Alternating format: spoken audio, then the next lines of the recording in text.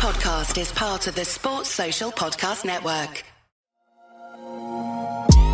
This is Whistleblowers Daily, a brand new bite-sized show going out every weekday of the football season. Each episode will give you the football headlines and some concise opinion on each. I'm Mark Smith. These are your football headlines for Wednesday, the 31st of August. Southampton came back from a goal down to beat Chelsea 2-1 at St Mary's last night. Raheem Sterling put the visitors ahead midway through the first half before goals from Romeo Lavia and Adam Armstrong gave the Saints a half-time lead, which they saw through to the end. The victory was Southampton's first at home this season and puts them ahead of Chelsea in the table. Brentford scored a late equaliser to break Crystal Palace hearts at Selhurst Park. Palace seemed in control of the game and led through a Wilf Zaha screamer before Johan Visser equalised in the 88th minute. It's the third time Brentford have come from behind to get points already this season. Fulham continued their superb start to the season by beating in-form Brighton 2-1 at Craven Cottage. Alexander Mitrovic scored his fifth goal in 5 games before a Lewis Dunk own goal put Fulham in command. An Alexis McAllister penalty with half an hour to go made sure the finale was a nervy one for the home side, but Fulham held on to collect all 3 points. Leeds and Everton played out an entertaining 1-1 draw at Ellen Road.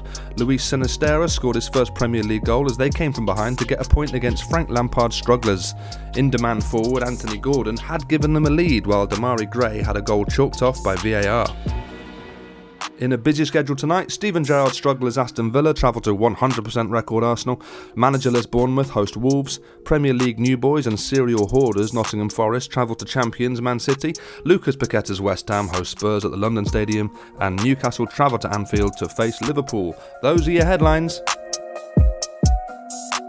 Let's start then with Chelsea. They went away to Southampton and flattered to deceive. Thomas Tuchel not happy at all. He says that his team need to toughen up and show a different mentality. He said the defending was soft.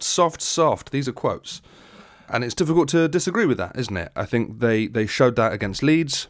They have a real soft underbelly at the moment. It looks like they're going to be bolstering their defence. It looks like Wesley Fofana's coming in for 70 odd million.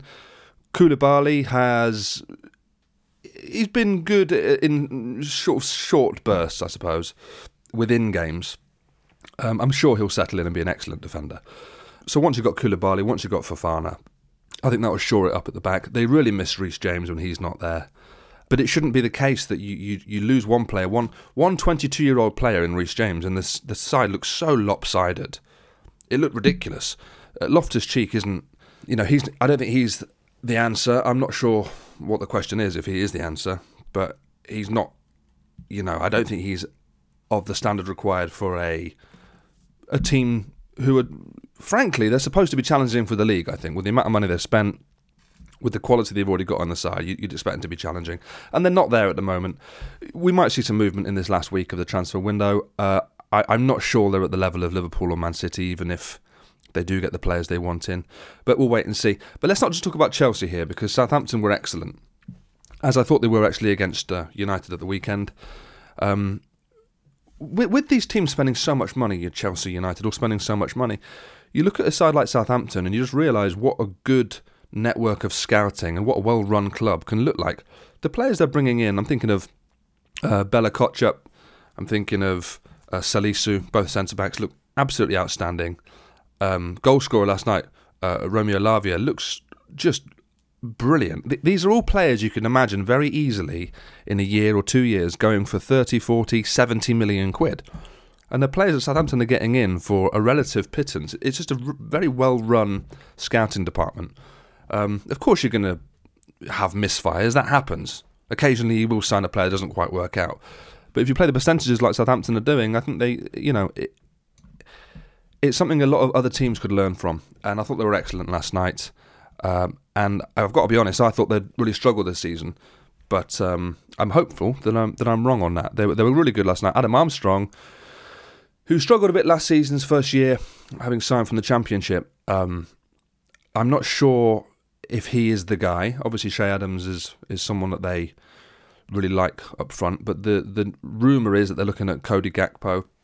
I think there's a few teams looking at him from PSV.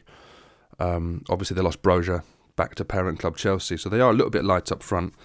But, one or two signings away from being a problem for teams again, I think, Southampton.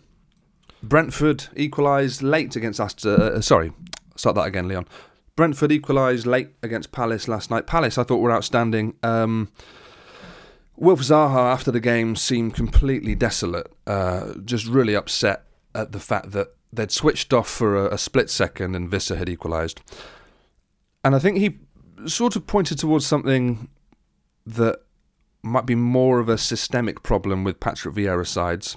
It's early to say this, I think, in his reign at Palace, but maybe he's a little bit overcautious. Last night, Palace were 1-up, playing very well, and they took off Eberechi Eze and Michael Olise, two players who've been really good, alongside Wilf Zaha, had been excellent last night, probably standout performers, aside from maybe Decore. And it just meant that if Brentford were to equalise, you couldn't really see Palace scoring another goal, and it just suddenly made you feel like, well, Palace are now going to have to sit in and grind it out. And Wilf Zaha made the point afterwards, they could have gone and scored more goals, and I feel as though if they'd kept on Eze and Olise, they probably would have gone and scored. As Brentford pushed onto them, they could have hit them on the break. So I wonder if that's maybe one point that Vieira will have to address. They've got attacking players, use them. Go and bury games, 2-3-0. Because Brentford weren't very good last night, and Palace were, and I thought Brentford were lucky to get out of the building with anything. So I understand Wilf Zaha's frustration there. But still, good performance from Palace, and I'm sure they'll go strength to strength this season. And I'm pleased for them, because I thought sacking Hodgson was a risk, but it seems to be paying off already. So, yeah, excellent. Fulham were superb again last night against Brighton. I mean, they are just confounding everybody's expectations every single time they go on the pitch at the moment. They're making Craven Cottage into a fortress, and home form can keep you up. They've signed players. They haven't signed that many players. They've not done a Forest, but they've certainly added value to the side. Mitrovic has continued his incredible Championship scoring form, and they just look very good. It's very early in the season, but their performances so far have been excellent. The results have been even better. And, like Southampton, I thought they'd struggle. And maybe I'd be wrong. But it is a long season. We'll wait and see. One team that have been struggling, though, Everton. They went ahead away at Leeds last night. They looked okay, I thought, Everton. They obviously were disappointed not to be able to start Neal Maupay. New striker wasn't signed in time, apparently, although that's a ridiculous rule. The Premier League don't count the weekends as working days for some reason, even though that's when pretty much everyone in the Premier League is working. That's when all the games are. What are you talking about? It's not a working day. Of course it is. Just get him on the pitch. This is ridiculous. Register the man and get him on the pitch. Because at the minute, all they had was Anthony Gordon, who's not really a striker. He's a false nine last night. I know he scored and he played well, but Rondon on the bench, obviously not good enough. Maupay is signed. He's in the building. Let him play. Very frustrating. Anyway, they looked okay. There's certainly signs of improvement from Everton. I think they'll add another couple of bodies before the end of the deadline. Leeds, again, full of energy. Really good. I was really impressed. Good game. Anyway, look, I'm overrunning. I've got to go. But enjoy the football tonight, wherever you're watching it. I'll be back same time tomorrow here on Whistleblowers Daily.